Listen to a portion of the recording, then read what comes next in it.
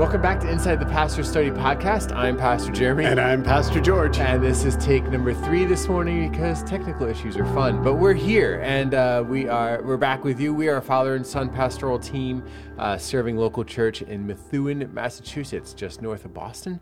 And we're glad you've tuned into the podcast. This podcast is a chance for you to be the fly on the wall in our study, to hear what pastors chat about throughout the course of the week. It's those things that we can't quite fit or insert into a sermon or a Bible study conversation. Most of the time, these ideas are theological in nature. And, you know, if you've been a part of the podcast community for a while now, you know that most of our conversations here are theological in nature, but not all of them are. Sometimes they could drift into Disney conversations. Or, we missed that. That was the pre-show. We were just chatting about the new CEO, new leadership in Disney, and what that looks like. So it's interesting stuff. Maybe I actually like the guy. So that's I'm kind of like the rare individual that likes the new CEO.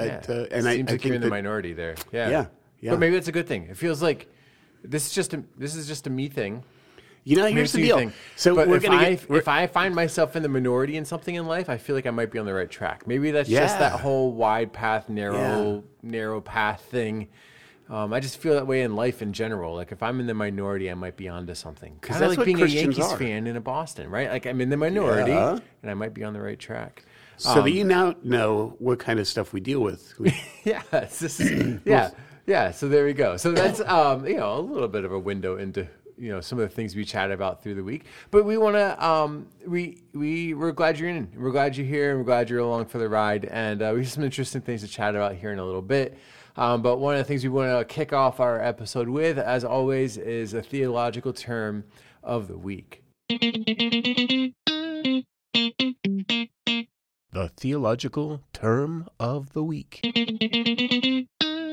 And this week that term is Nestorianism. All right. So if you've been here for the last couple episodes, you know that we're hitting some of the early church heresies. And I've been really familiar with the last few, but you hit me with this one in the pre-show. I'm like, ooh, I've heard that term, but actually I'm not sure. So give me, what is Nestorianism? All right, so Nestorianism actually is a heresy that was identified and addressed at the Council of Chalcedon in 431. Oh, that's those like big goblets you drink out of. No, it's a chalice. Chalcedon is actually a town in Turkey. Oh, all right. Right. So, right next to Gizzard. Nice. If we had sound effects, the rim shot would go right in there. Right in there. Yeah. Yes. Yeah. So Nestorius was an Eastern Church bishop. Okay. Is this pre-schism then? It is pre-schism. Okay. Actually, what we're going to talk about eventually is the Nestorian schism, which is interesting. Right. So it's pre-schism, but you already have 3 schools of thought by 400 AD. You already have 3 schools of thought in Christianity.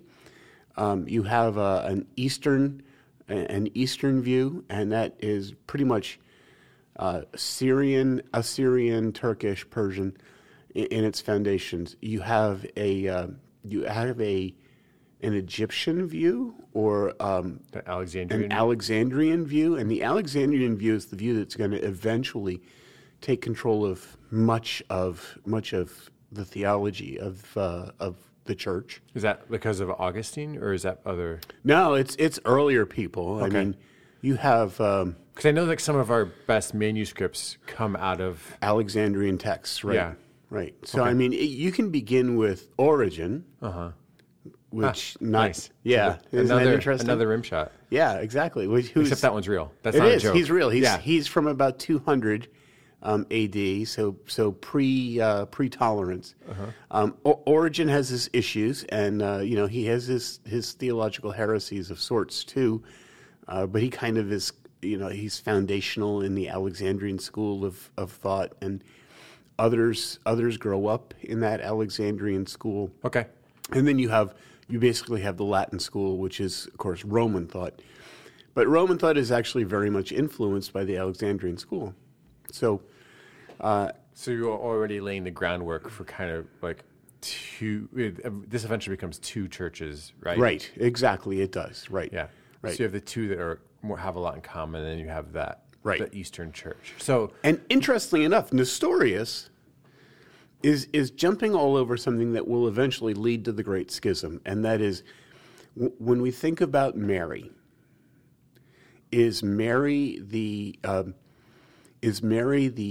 bearer of God, or the bearer of the Christ, or is he the bearer of is she the bearer of Jesus? Before we dig into this, I'm just realizing that we should probably define schism. Yeah, because that's a tough word. Yeah. Yeah.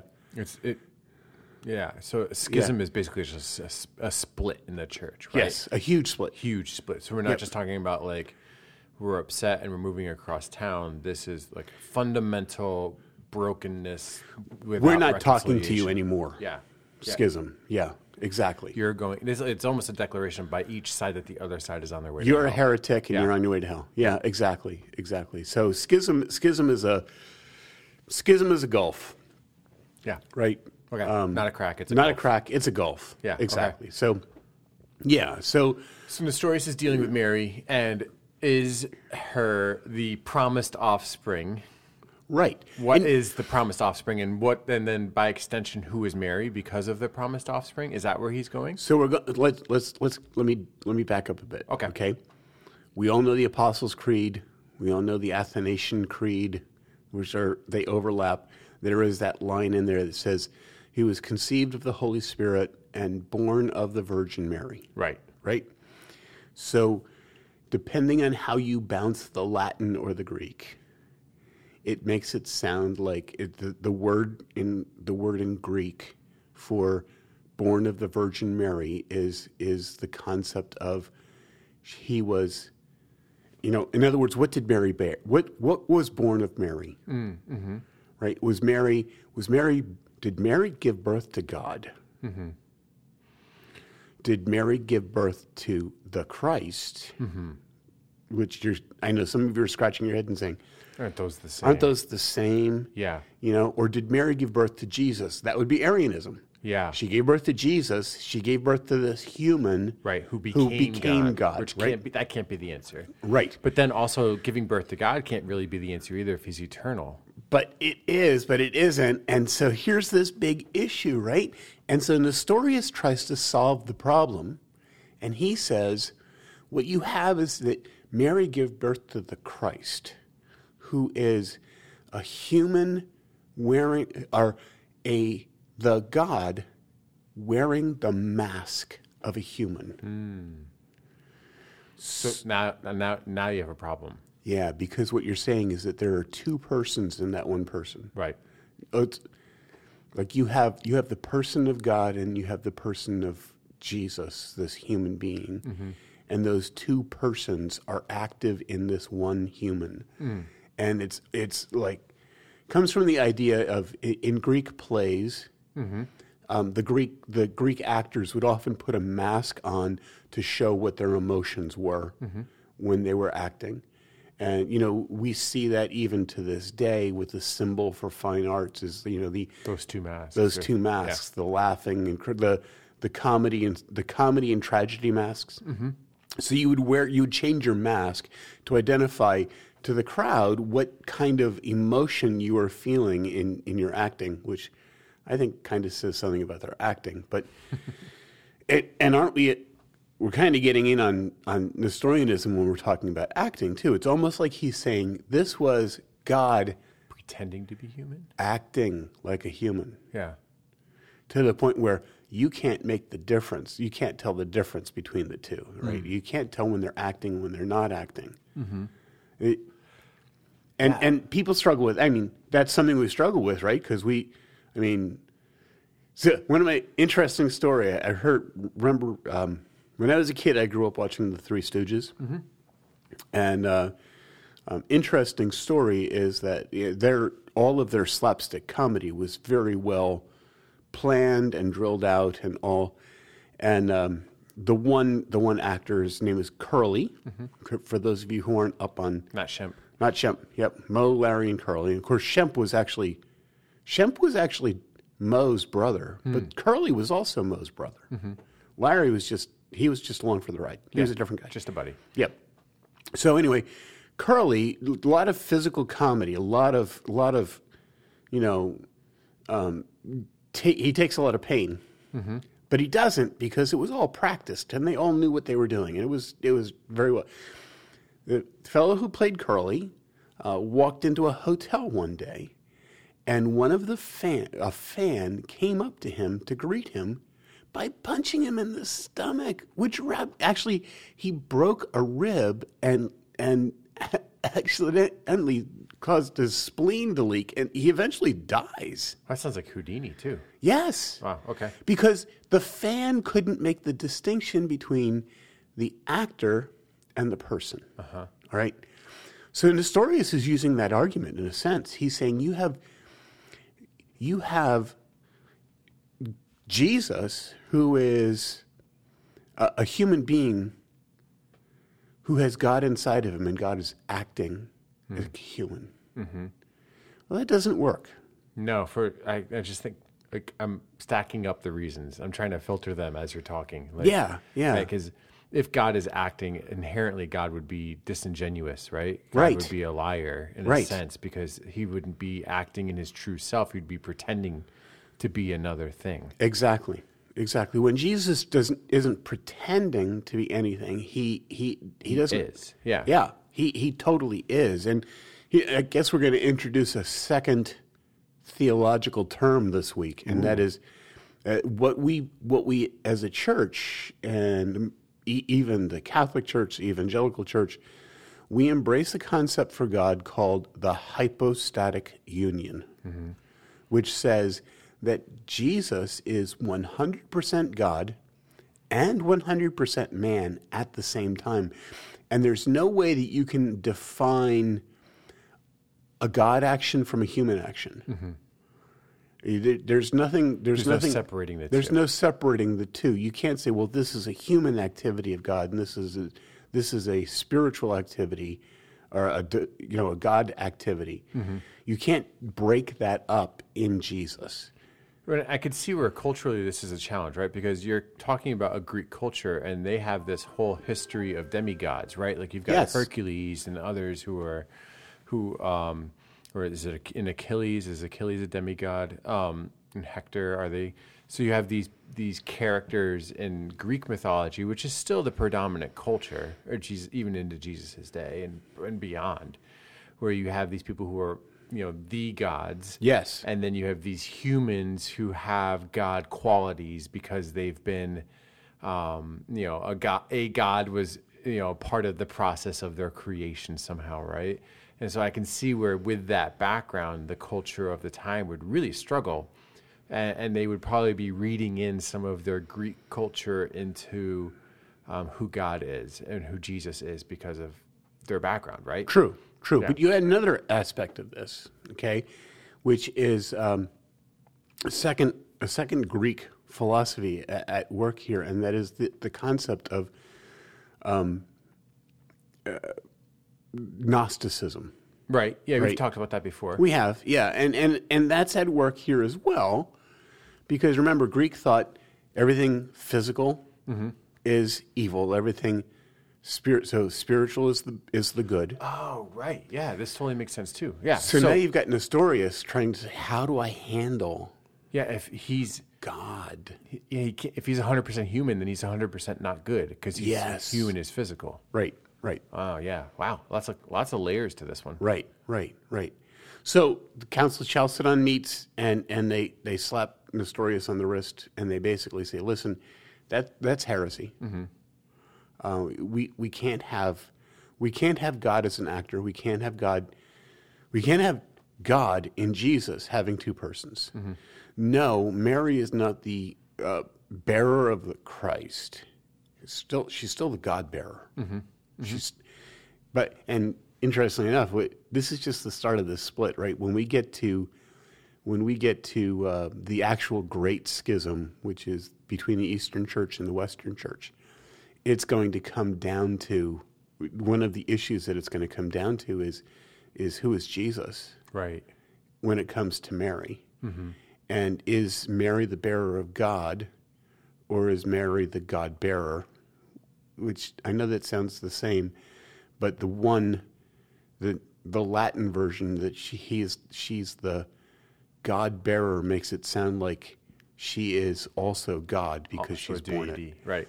Whereas the Eastern Church is going to say, well, she's the bearer of God, which means that she's just a human who's had the responsibility of giving birth to Jesus. And that split is going to come into effect. The other aspect of that is whether the Holy Spirit comes from God the Father and God the Son, or whether the Holy Spirit comes from just the Son. And, that language interpretation It's tough. is going to be the issue. And actually, in the end, the Eastern Church and the Western Church are going to say the same thing about that, but they're going to say it differently, and that was enough to split. Yeah.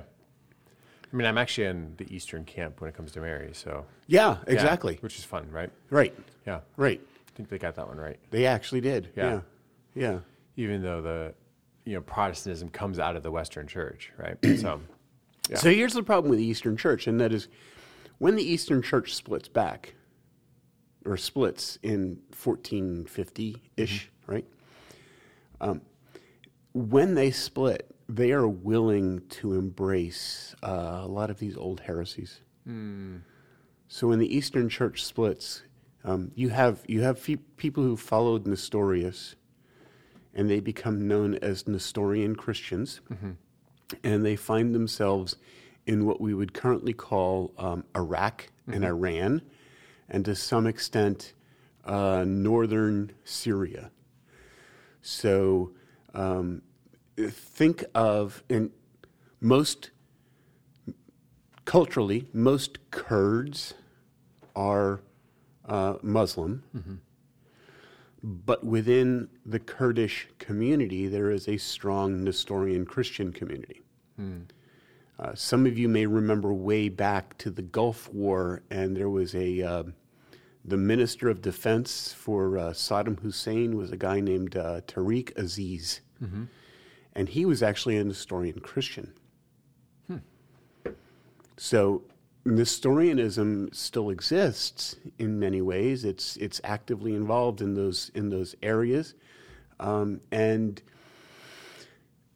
when the Eastern Church split from the Western Church, they absorbed the Nestorian Church. Yeah. So they didn't reject them anymore. They welcomed them back in as one big umbrella of church. It's like this: the enemy of my enemy is my friend kind of thing. Kind of yeah. But what's really weird is that at this point in time, the Nestorian Church rejects the idea that Jesus was two persons in one person. So the current Nestorian Church would Reject Nestorius. Interesting. Yeah. All right. Yeah. So All right. very interesting bounce. Well, there you go. So church history. Some of you were like, I hope this segment ends soon. Please. But please. others, I think we're filling in some of the blanks, and that's kind of fun. So there you go. So that's Nestorianism. Yes. So if somebody ever references that, what they're talking about really is this.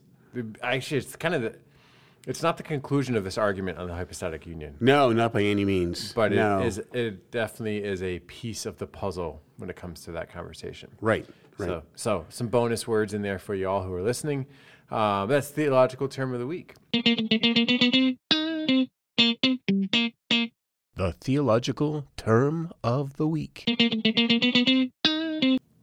So, for the rest of the segment here, for the rest of our time together, I think, unless we veer off into somewhere else, which who knows, that happens sometimes. We want to talk a little bit about evangelism. We were chatting about this in our. We had a class or a meeting. I'm not sure what to call last night. Was it a class? I'm going to call it a class. All right, so we or had a seminar. Or a seminar. It's a good word. Yeah. So we had a seminar Sunday evening here at the church, talking about evangelism and the practice of evangelism, because there's a challenge. I think for a lot of us as believers, we really do struggle with how to appropriately communicate Christ to our culture. And it's a hurdle for a lot of believers. I think there are a lot of well-meaning people who deeply love Jesus, who just get intimidated or wrapped around the axle or feel like they don't have the right information to be able to have a conversation about Jesus with a friend. And so this idea of evangelism becomes really intimidating. And so we're working through some of the steps or things to consider when it comes to doing evangelism well. And I'm actually going to work on, we recorded that, we're going to work on doing some editing because it was in, live studio audience. Live, yeah. So I'm going to listen through that and make sure it's listenable, and we'll post that up if it is on our channel. So you'll see that, go to your podcast app of choice, as a bonus episode, so long as that all works. So you can have the content there, and you have notes and everything for this. So we'll find ways of posting those on our church website if you're interested in following along. With just some classic training on evangelism, this stuff that goes back years and years and years. You worked with you used a lot of content from something called Evangelism Explosion. Yes, developed by James Kennedy at Coral Ridge Presbyterian Church. Yeah, a Presbyterian. Not the kind of church you'd think of doing evangelism, but they. I know, right? Yeah, because they're Calvinists. They don't do evangelism. No. Do they? So that content's out there. I was having a conversation with my wife afterward, and she was saying it'd be great if there was a 2.0 to the class where there was more jumping into some of the how, or like, what do I do in these situations? Like it's one thing to have all of the information. It's another thing to be able to apply the information, right? We're looking for wisdom in evangelism, not just the information in evangelism. Right. And I think that is a challenge. There are a lot of people who do need the content that we were talking about. Like, these are some scripture verses to point to, and these are some diagnostic questions to ask. Like, that's all really helpful. But I think a lot of us just struggle in the moment. Like, my coworker started talking about Jesus, and my pastor once said that nobody talks about Jesus unless the Holy Spirit's doing something in this person's life. What do I do? How do I not mess this up? How do I have this conversation about Jesus? And then ultimately, I think we get into this, a lot of people get to this place where they're like, I don't know what to say. I'm just not going to say anything. Right. You miss an opportunity. Right. Yeah. Yeah. So what do we do? How do you convert like this great information into like actual practice? And what do you do? How do we handle this stuff? Yeah. Well, let's do with that. Look, before I start that, let me make this analogy. This is kind of an unusual analogy, but I like those. In the Army, less than half of the guys that are, and gals, I guess, nowadays, less than half of the members of the Army actually have the job of firing guns at bad guys. Yeah. I mean, think about that. That's really, really weird. Like, less than half of them, because there's a whole bunch of people who have the responsibility of making maps, and there's a whole bunch of guys that have a responsibility of getting, like, my son is in the Army. He's active reserve, and he has the responsibility of making sure that not of actually driving the supplies out to where the Army is, but he has the responsibility of making sure that the supplies arrive to where they're supposed to be so that they can be taken there. Yeah. And there's somebody else that has to buy all of that stuff, and there's somebody else that just repairs everything. And when you actually get down to the number of people who are actually standing on the line, getting shot at and shooting at people, you're looking at well less than half. In fact, I think I read somewhere along the line it's like 20%. Or it's actually doing the frontline stuff. 80% is actually working to make sure that the 20% can do what they're supposed to do. Yeah. However, the rule of thumb in the Army is every man is a rifleman first. So every man, every member of the armed forces has the responsibility and the capability, theoretically, of picking up a rifle and shooting it at somebody. They all have that responsibility. Every man a rifleman first. That's the rule. Now let's take that into the church. I don't want to give anybody excuses here. We do that really well. So, yeah, it's Okay. good to throw the asterisk out there now.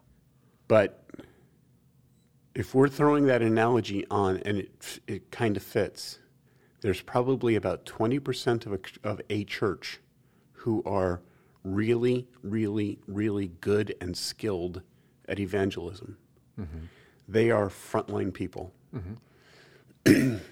And the job of the rest of the church is to make sure that those frontline people have everything that they need to get into the field. Mm-hmm.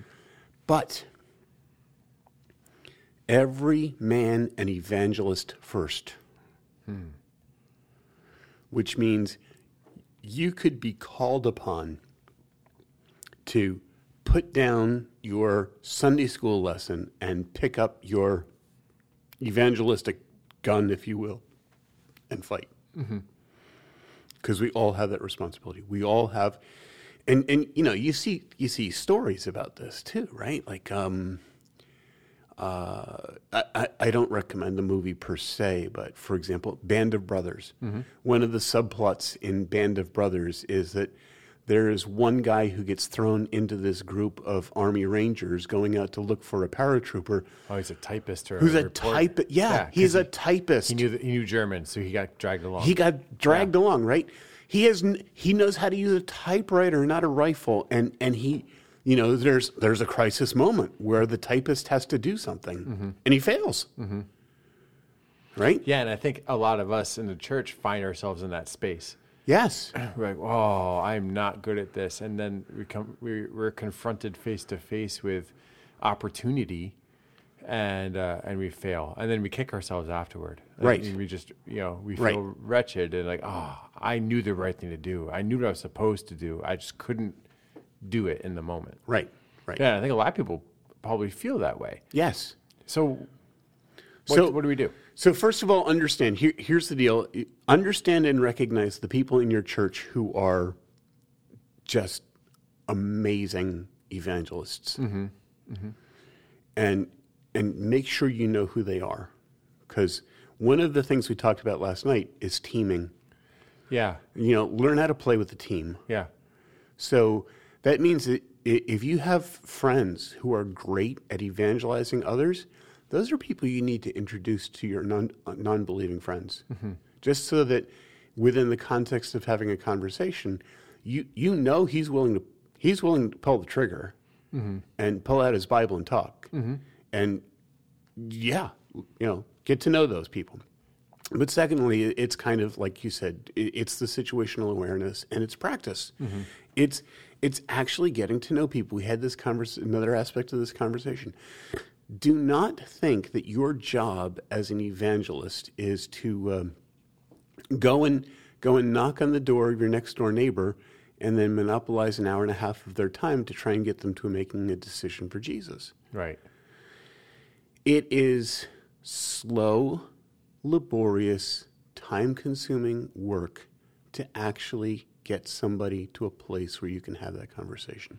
Yeah, especially, my assumption is that the majority of people listening to our podcast are over the age of 18. Yeah. Right? And I think the statistics on people who come to know Jesus after the age of 18 is pretty small. It's like less than 20% of believers come to know Jesus after they turn 18. Because you hit that point in life and you're pretty set in your ways or in your worldview, and it takes often either something drastic happening to you, or a series of believers investing heavily in you for life change to happen. Whereas I raise my daughters in the church, and I am setting them up carefully for them to make sure that they're interacting with the story of Jesus from a very early age, so that they're able to make that decision. Yeah. Right. So it's just very different, right? It's logical that would be the case. Right. So it has nothing to do with whether or not a child is impressionable or not. I think some people read that statistic that way, and I think that's false. Right. It has everything to do with parents like me who want to make sure that their kids have the opportunity to meet Jesus, and then they do from an early age. Right? Absolutely. Not everybody has that. So so it is harder for an adult to come to know Jesus, and it takes effort. Yes. And it's not something where, and probably like if you have this story of, I was interacting with somebody at, I went to a restaurant with some friends, and the table next to me, I heard this conversation. I couldn't help but overhear, and so I leaned over and started chatting, and one thing led to another, and that person accepted Jesus, and what a miracle it was. And I would say, yeah, definitely a miracle, right? Yeah. Like, that's not how that normally works. And I would be willing to wager, if I were a wagering type person, that there were a series of other believers who had invested in that individual before you got there, before the Holy Spirit allowed you to participate in the closing, so to speak. So you want to hear a crazy story? Yeah, I love those. Last night after our meeting, we had a couple from the church come over for coffee, ice cream, and we're talking about, they'd been away on a vacation, and they were talking about how they had gone to this small restaurant in New Hampshire. Just, restaurant may have held 30, 40 people, right?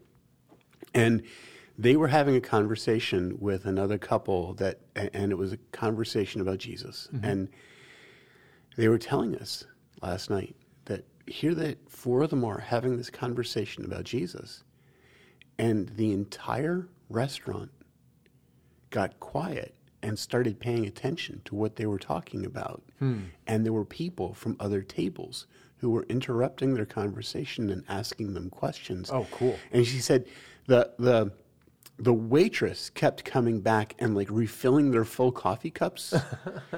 And the owner of the restaurant came out and offered them free dessert as a means of keeping them there to talk.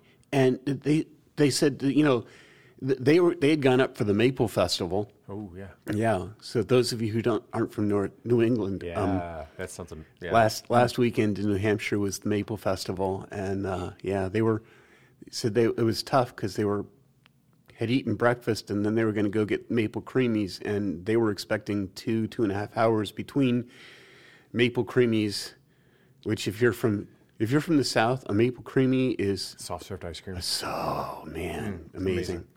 Yeah. So they said here there was only 50 minutes between the time that they had finished breakfast and actually got to the dairy bar to get maple creamies. But this whole time, like you said, what happened was people were listening to their conversations and they wouldn't let them go. Cool. Yeah. Oh, that's awesome. Yeah. Yeah, and you hear something like that, and you're like, oh, yeah, it's an amazing story because it's an amazing story, because those things don't tend to happen. Especially in New England. Right? So, God's at work there. And so I think, the idea here, you hit on this at the very beginning of your class last night. The idea here is that we need to be people who are just conversant about Jesus. Yeah. Jesus pops up in our conversation. Yes. That's the key. And I think it does. It all pivots on that thing. And one of the challenges you were laying out yesterday in the evening, but also in the service yesterday, was that our people should use fellowship time to recount the good things that God has done in their life over the course of the week. And that needs encouragement from the pulpit, because it's not what we naturally do, unfortunately. I think we tend to talk about other things. Right. Our worship services have become exceptionally programmed. Mm-hmm. Now, I understand that, and I'm a participant in making that happen. I don't like dead air. Mm-hmm. I don't like the possibility of having to. We do something here that maybe some others find harsh. I have my worship team come up while I'm praying, for example, at the end of the sermon, because I don't want us to wait 30 seconds for them all to get up there and get their music arranged. And I want them there. Boom. I don't like that dead air thing, because it just makes the service drag and uncomfortable. But in programming that, we don't like dead air. We don't like silence. No. We don't like that. Silence loses people because we don't enjoy and relish it and thrive on it. And so we've become very production oriented. And because we've become very production oriented, the interactive part of being a believer is a responsive reading once in a while, singing hymns, giving, but it's never the sharing of your story. Mm-hmm. And I think that early church up through, say, 2000, 1990, the concept was, I'm going to church because I'm going to hear God's word and I'm going to sing, but I'm also going to share my story. Mm-hmm. And it used to be, when I was a kid, if you came to church and you were not prepared, as in you had not reviewed your week and looked for all of the things that God had done in your life so that you could share them, man, it could be a very embarrassing situation. Huh.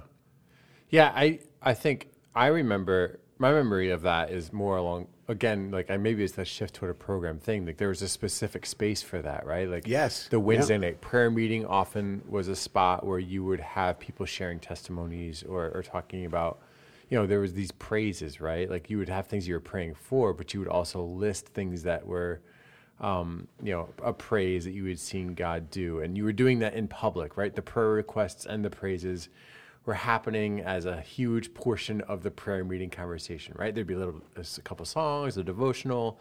And then as a child, what felt like this eternity that got dragged out forever with people talking and issuing the same prayer request every week. And, that one person who would monopolize the microphone and talk longer than the pastor had talked about, that was part of church culture.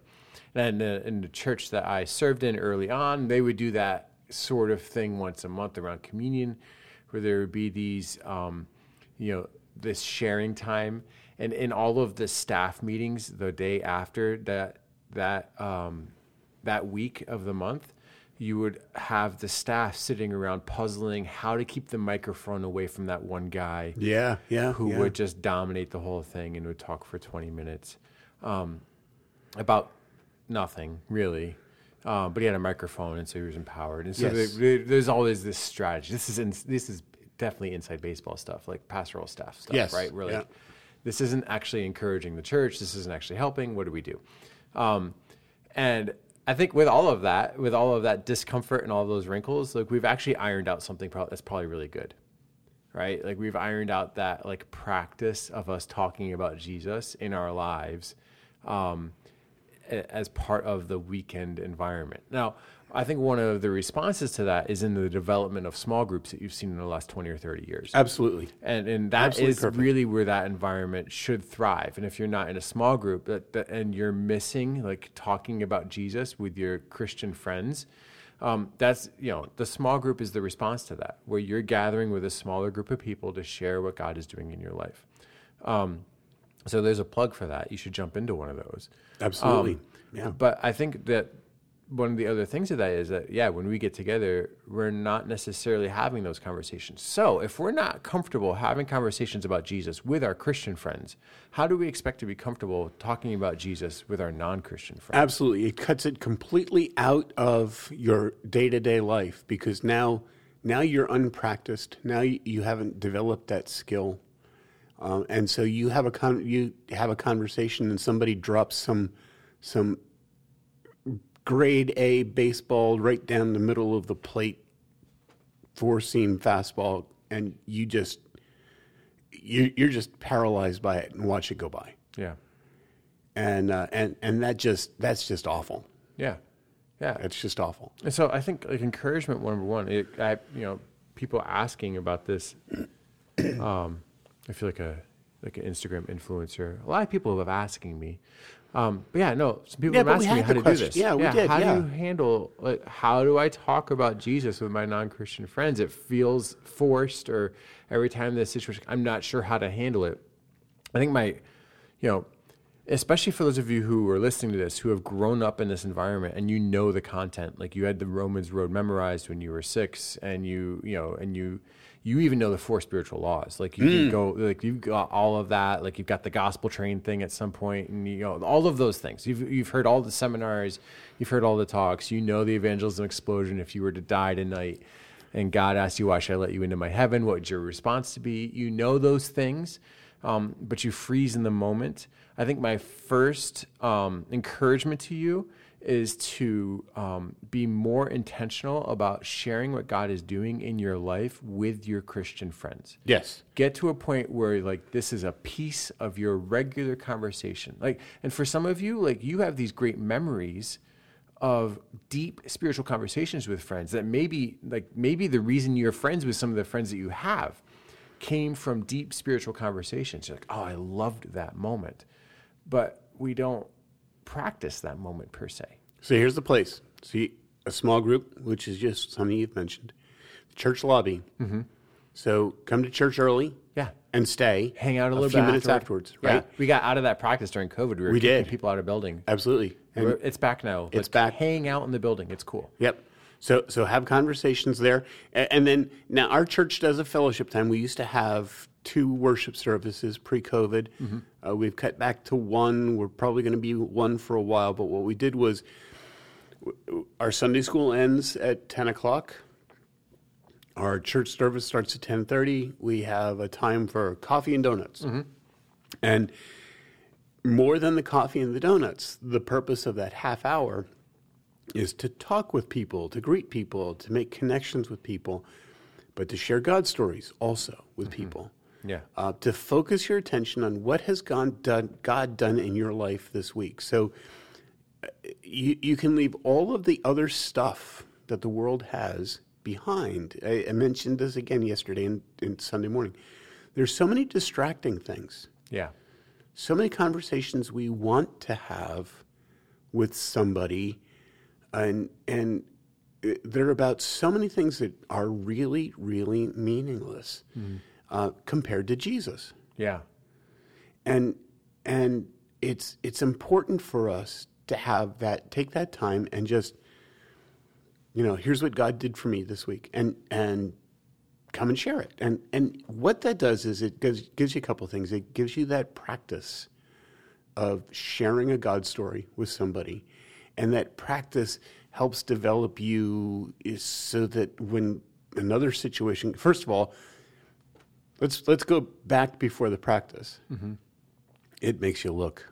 Yeah, I was just thinking about that. Like, I think if we could, one of the things that I do as a discipline is Saturday evening, after I've gotten through that space of being like, oh goodness, it's Saturday evening, I have church tomorrow, I have so much I have to do. Like as a pastor, like I go through that a lot. I'll pray with my kids when I put them to bed, and I'll pray with my wife when we go to bed, and we will pray intentionally about the service the next morning and about our time in gathering with the congregation. And we're always praying for prepared hearts, right? Mm-hmm. That process for us as a family begins the day before we go to church. It's not like Sunday morning, like the rush as a young family on Sunday mornings is hard, and it's often, we joke about it. It's become a joke, right? Of just how stressful Sunday mornings can be, getting the kids dressed and packed into the minivan and on their way to church, and time to be there for Sunday school, and wearing matching clothes without like chocolate milk spilled all over. Like we know all this, right? So with all of that stress, to also be prepared to be in a worshipful place and ready to receive the word and to be in God's presence and be in the presence of other believers, we come in so distracted that we miss all of that. And so for us as a family, like the discipline begins the day before. Right. The evening before. And so like, maybe that's a thing to integrate as your family. Like, hey, it's Saturday night dinner. Like tomorrow is church. We're going to be around friends.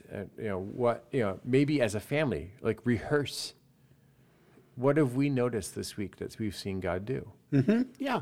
Absolutely. Like, could you share, is that a story? Who would you share that story with tomorrow? Like ask your kids, right? Like I love doing that kind of thing with my girls. Like that's an amazing story. Who would you tell that to? Like what do you think their reaction would be? Like, to just get them start to think about how do I like talk about Jesus with others? Yeah. And, it's something that like we'll talk about when we pray together. And it's something that, just think we should do a little bit more of. Even my own family, I would love to do a little bit more of that, like application part, like the actually filtering what my week was like and how do I talk about this with others.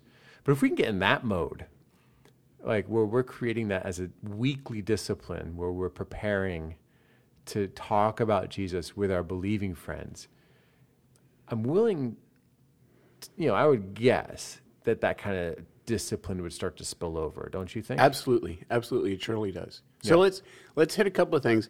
I know that one of the conversations was, what do I do in very specific circumstances? Yeah. And the correct answer to that, quite honestly, is I don't know. Right. Okay. I don't know your friend. I don't know your friend. Yeah. You're the one who has spent the time getting to know your friend. Yeah. So if you can, it is possible in evangelization to respond to somebody sarcastically. Yeah. Just as if you know that they accept sarcasm well, go ahead and respond sarcastically. It will draw them into the conversation. Yeah.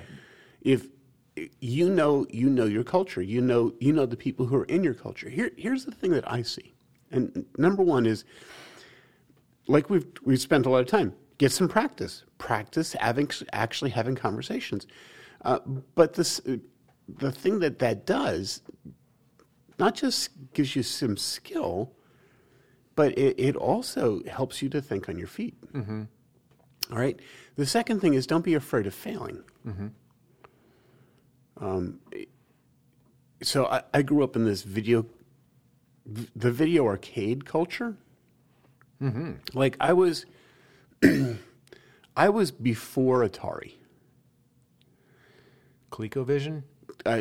I was before the home versions, right? Yeah. And a home version of our game, Yeah. I was before the home version, so I just started watching a documentary on this. It's pretty fun. My game was a game called Defender, mm-hmm. which was a horrible line drawing, but it was lots of fun. But to get good at Defender, you had to drop a lot of quarters. Mm-hmm. And the first quarter was meaningless. You were paying 25 cents to die in seconds. Mm-hmm. Because you had no idea how the game was actually played. I mean, they would show you a little thing, but you had to actually take the joystick in hand, drop the quarter in, and then figure out, I can turn left, I can turn right. By the time you actually figured out how you actually operated the joystick, you'd already died. You already died 3 times, and you were done. Yeah. Right? So then, you're $5 into the game before you actually figured out where you were going to go and what you were going to do and how you... I think you were $5 into the game before you broke level 1. Mm-hmm. Right. Eventually you get to this point when you're playing Defender, back in the day when it was an arcade moment, right? Where you had dropped a quarter into the machine and you had played the game for half an hour. On one quarter. On one quarter. Right.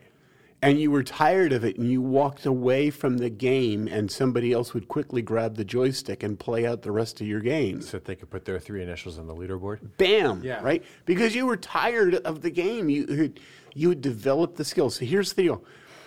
We're afraid of actually having these conversations with people because we're afraid of failing. Mm-hmm. We're afraid of their reactions. And I get it. We live in, I'll get that in a second, but we're afraid of failing. Like, what if I fail here and this person goes to hell? Leave that alone. God will take care of it. Mm-hmm. Mm-hmm. Just fail. Okay? Think of them as your first quarter. Yeah. Right? Eventually, if you've been willing to fail enough, you will get so good at this game that it'll never get boring, believe me. But no, yeah. But you'll get to this point where it'll seem like you're great at thinking on your feet, but really these are just interactions you've had before. Yeah, absolutely. Yeah. And the Holy Spirit uses all of that learning to aid in your growth and in your ability and your skill, right? Yeah. I think the assumption is that people are just born great. Right. And I don't necessarily think that's the truth. There are some people who maybe have a better predisposition towards something. Yes. Like I think I'm a person who's good at thinking on their feet, but that doesn't necessarily mean that I'm a brilliant evangelist, because that I was when I was like 6 years old. Like, that's just something that takes practice. Yeah, absolutely. I was thinking about, you're talking about the knowing the right. I don't know how to advise you on how to share Jesus with your friend because I don't know your friend.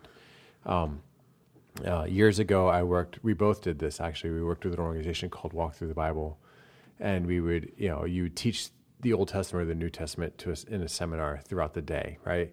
And that organization is still out there. If you ever get a phone call from them, they're real, they're legit, and they will change your congregation's life when it comes to like understanding Scripture. It's worth it. But one of the things that I would do as an instructor is I would have these different like moments where I would pause from telling the big story of the Old Testament or the New Testament and hone in on one like teachable moment. And I had like a pocket full of these, and it just kind of depended on like the mood of the crowd and where they needed a mental break or where something, where I felt like God was leading in the conversation. And one of the ones that I would often do is where I would talk about Moses and the burning bush and this whole interaction that Moses has with God. Because, in a sense, it's hilarious, but it's us, right? Like God says, hey, Moses, I have a job for you. And Moses is like, I can't do it. Let me give you the job first, right? Yeah. Well, God, I can't speak. I stutter. Okay. Well, I got your brother will handle that. Well, God, I can't.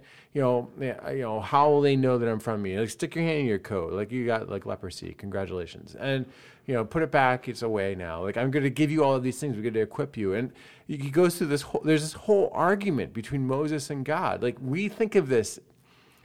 I don't know if we picture Charlton Heston, and like this holy moment where angels are singing, but I always picture this as an argument. Like it's like a child, like, the parent has told their child what to do, and the child is arguing their way out of doing the thing that they're supposed to do. And that's the relationship here. That's the interaction. But ultimately, like God just finishes the argument with saying, Moses, you are the man. You are the man. You're the one. You go do it. And I would take that conversation and I'd say like, hey, I'm not the guy to come into your workplace and tell your coworkers about Jesus. Right. I'm not the guy. I don't know them. Right. I had somebody in a former church who was having a conversation about Jesus with a guest who had come to church that day, and they brought them to my office and introduced them to me. And then I introduced myself back, welcomed them, asked them their name, tried to get some information about them, just tried to make them feel welcome in the moment and thank them for being a part of the church service. I look forward to seeing them again next week. They smiled, they left, and the person just stared at me like, you were supposed to lead them to Jesus. Is there some secret code I was supposed to know? Right. You were the one who had this whole, you knew the person. You actually knew them before they came. You didn't communicate to me that was what your expectation was. How was I supposed to? I don't read minds. Right. And then they're your friend. Like if you want to give me some heads up, like, hey, my friend is coming to church this weekend. They're seeking Jesus. These are the conversations we've had. Can I introduce them to you? That's awesome. I'm in. I'm going to be your wingman. We'll make this work. But ultimately, that person was far better equipped to share Jesus. Totally, completely. Because they knew him. Yeah. Right? Yeah. And so, for a lot of you listening, and you're like, I don't know how to share Jesus with this person. I don't know, I'm intimidated by the moment. These conversations come up, and I'm not sure how to close them out. I think God's like, I've put you there. You're the person. You're their person. Try it and see what happens. And here's the thing with Moses and the thing with you. None of the acts of Moses that happened before Pharaoh are because of Moses and Aaron. No, that's right. Not a single one. They're all God. It's all God. All God. Every bit of that is God working through Moses and Aaron. It's not their brilliance. It's not their exceptional leadership. You see that throughout the rest of Leviticus and Numbers. They're not great leaders. This is all God. And can you see them walking out in front of Pharaoh? It's like the waters are starting to bleed, and they're just like, wow. Yeah, I didn't know that would work. Whoa. Yeah. Can you believe that? Did I do that? Yeah, totally. They didn't do that. And you're not doing that either. No. When the opportunity arises to share Jesus with a friend, share Jesus with your friend. And if the conversation goes nowhere, okay.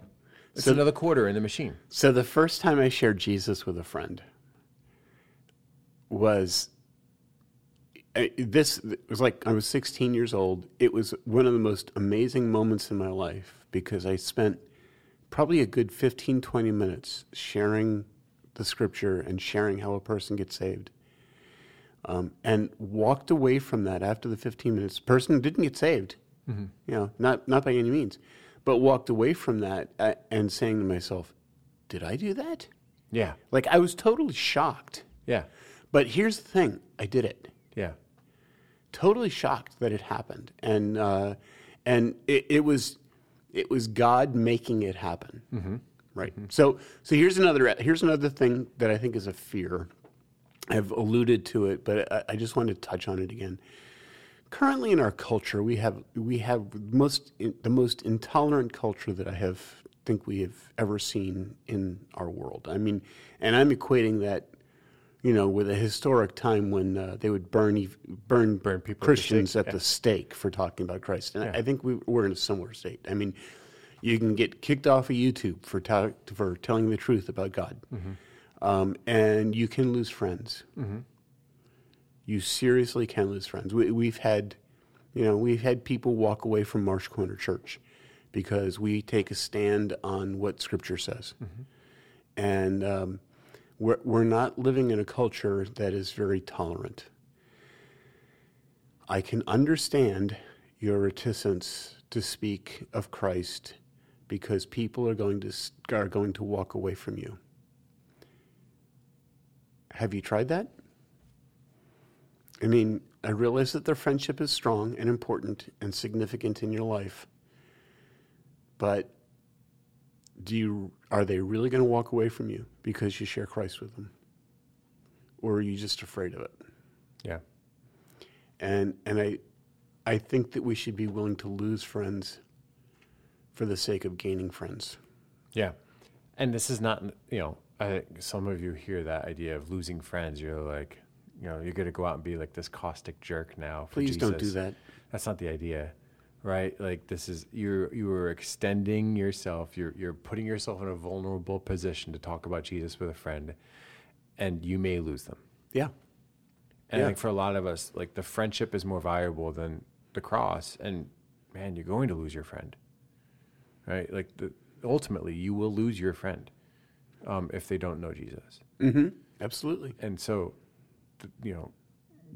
we should be reaching out here and saying, like, this is so important. I'm willing to risk because of how important this is. And that might be a leading conversation with this friend. Hey, listen, I understand your background with church. I understand because we've had those conversations. I understand what you think about Christians. And even though, like, we're friends and I'm a Christian, like, I know that like what I'm about to tell you could be the kind of thing that makes you uncomfortable around me to the point where you're not sure you want to be my friend anymore. But I want you to know that I think this is so incredibly important that if I didn't share it with you, I wouldn't be a good friend. Yeah. Yeah, that is the greatest lead-in ever. Yeah. And so please know that I'm not a jerk and I'm not crazy, but I honestly believe that this is so life-changing that I wouldn't be a good friend if I didn't share it with you. Right. And you can take it wherever you want. Right. And so here's another one. What if my friend asks me about some hobby horse issue? Mm-hmm. Right. Right. What do Christians believe about politics? Yeah, or what about homosexuality, or what about abortion, or what about women in the military, or what about women pastors, or fill in your issue here. Yeah, lots of them. So interestingly enough, I had a professor in seminary who had been an astrophysicist. He was a doctor of astrophysics. He went to Cornell University. He studied under Carl Sagan. He was brilliant. And he had a conversation with another astrophysicist. And the question was about Christ. And he's dealing with this other man about what it means to know Jesus as his Savior. And the guy says, well, how can I believe in Jesus if I don't. The first 10 chapters of the Bible is just craziness. It's impossible. It's impossible, right? And this man said to him, "Leave that argument aside and deal with Jesus. God will take care of the rest of that." Mm-hmm. What do you think of Jesus? He focused the man in on Jesus. Mm-hmm. You know what's impressive is that man got saved. Mm-hmm. He didn't. I would say, knowing that individual later, he didn't come to a conclusion about the first 10 chapters of Genesis that was satisfactory to me. Mm-hmm. I think that within the broad umbrella of Christianity, it's fine. Yeah, that's a good point. I mean, Ken Ham would probably burn him at the stake. But sometimes, we get so wrapped up around particularly theological things that we miss the point, right? Well, my friend is an exceptionally liberal Democrat, and my friend is an exceptionally conservative Republican. How can I talk to them about Christianity because they have so much wrapped up politically in this conversation? And that's the thing, is you don't have to win them to your full array of theological beliefs. You have to win them to Jesus. Right. Let the other beliefs come later. That's discipleship. Right? Yes. Those are the conversations that come with time. Hey, I understand where you are right now, that you struggle with Christians' viewpoint on whatever. I get that. But ultimately, Jesus, if we can agree on Jesus, then all of those other things are conversations that we can have. But you don't have to have, this you say to your friend, we don't actually have to agree on all of those things to still love Jesus. Right. And to still know Jesus. Right. What do you think about Jesus? Right. All of that can be taken care of with Jesus. Mm-hmm. Yeah. Right. I don't have to win you over to my viewpoint. I don't have to win you over to my politics. I don't have to win you over. I don't have to win you over to my view of science. All I had to do is win you over to Jesus.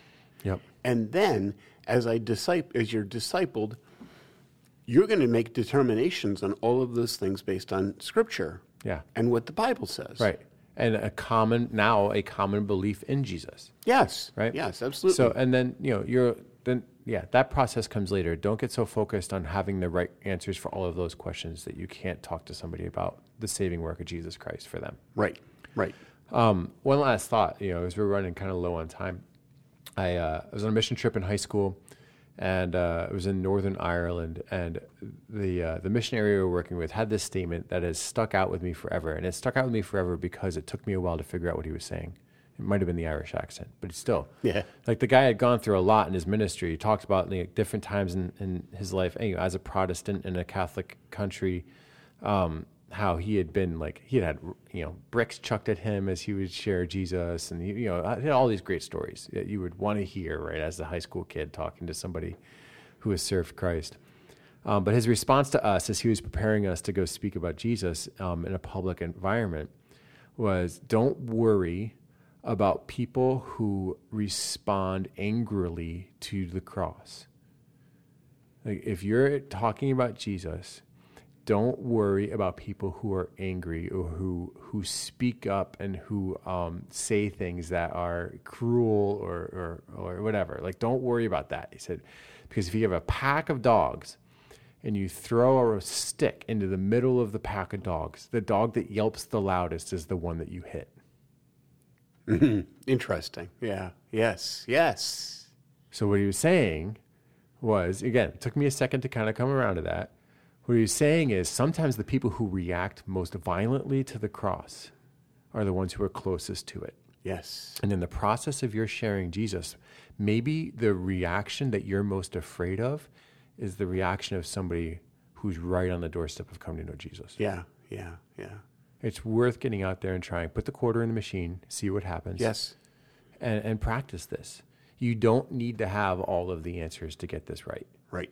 Because Absolutely. It's not on you, it's on Jesus. Right. If you're having if you're building those friendships with non-believers and you're talking about Jesus on a regular basis, watch him work.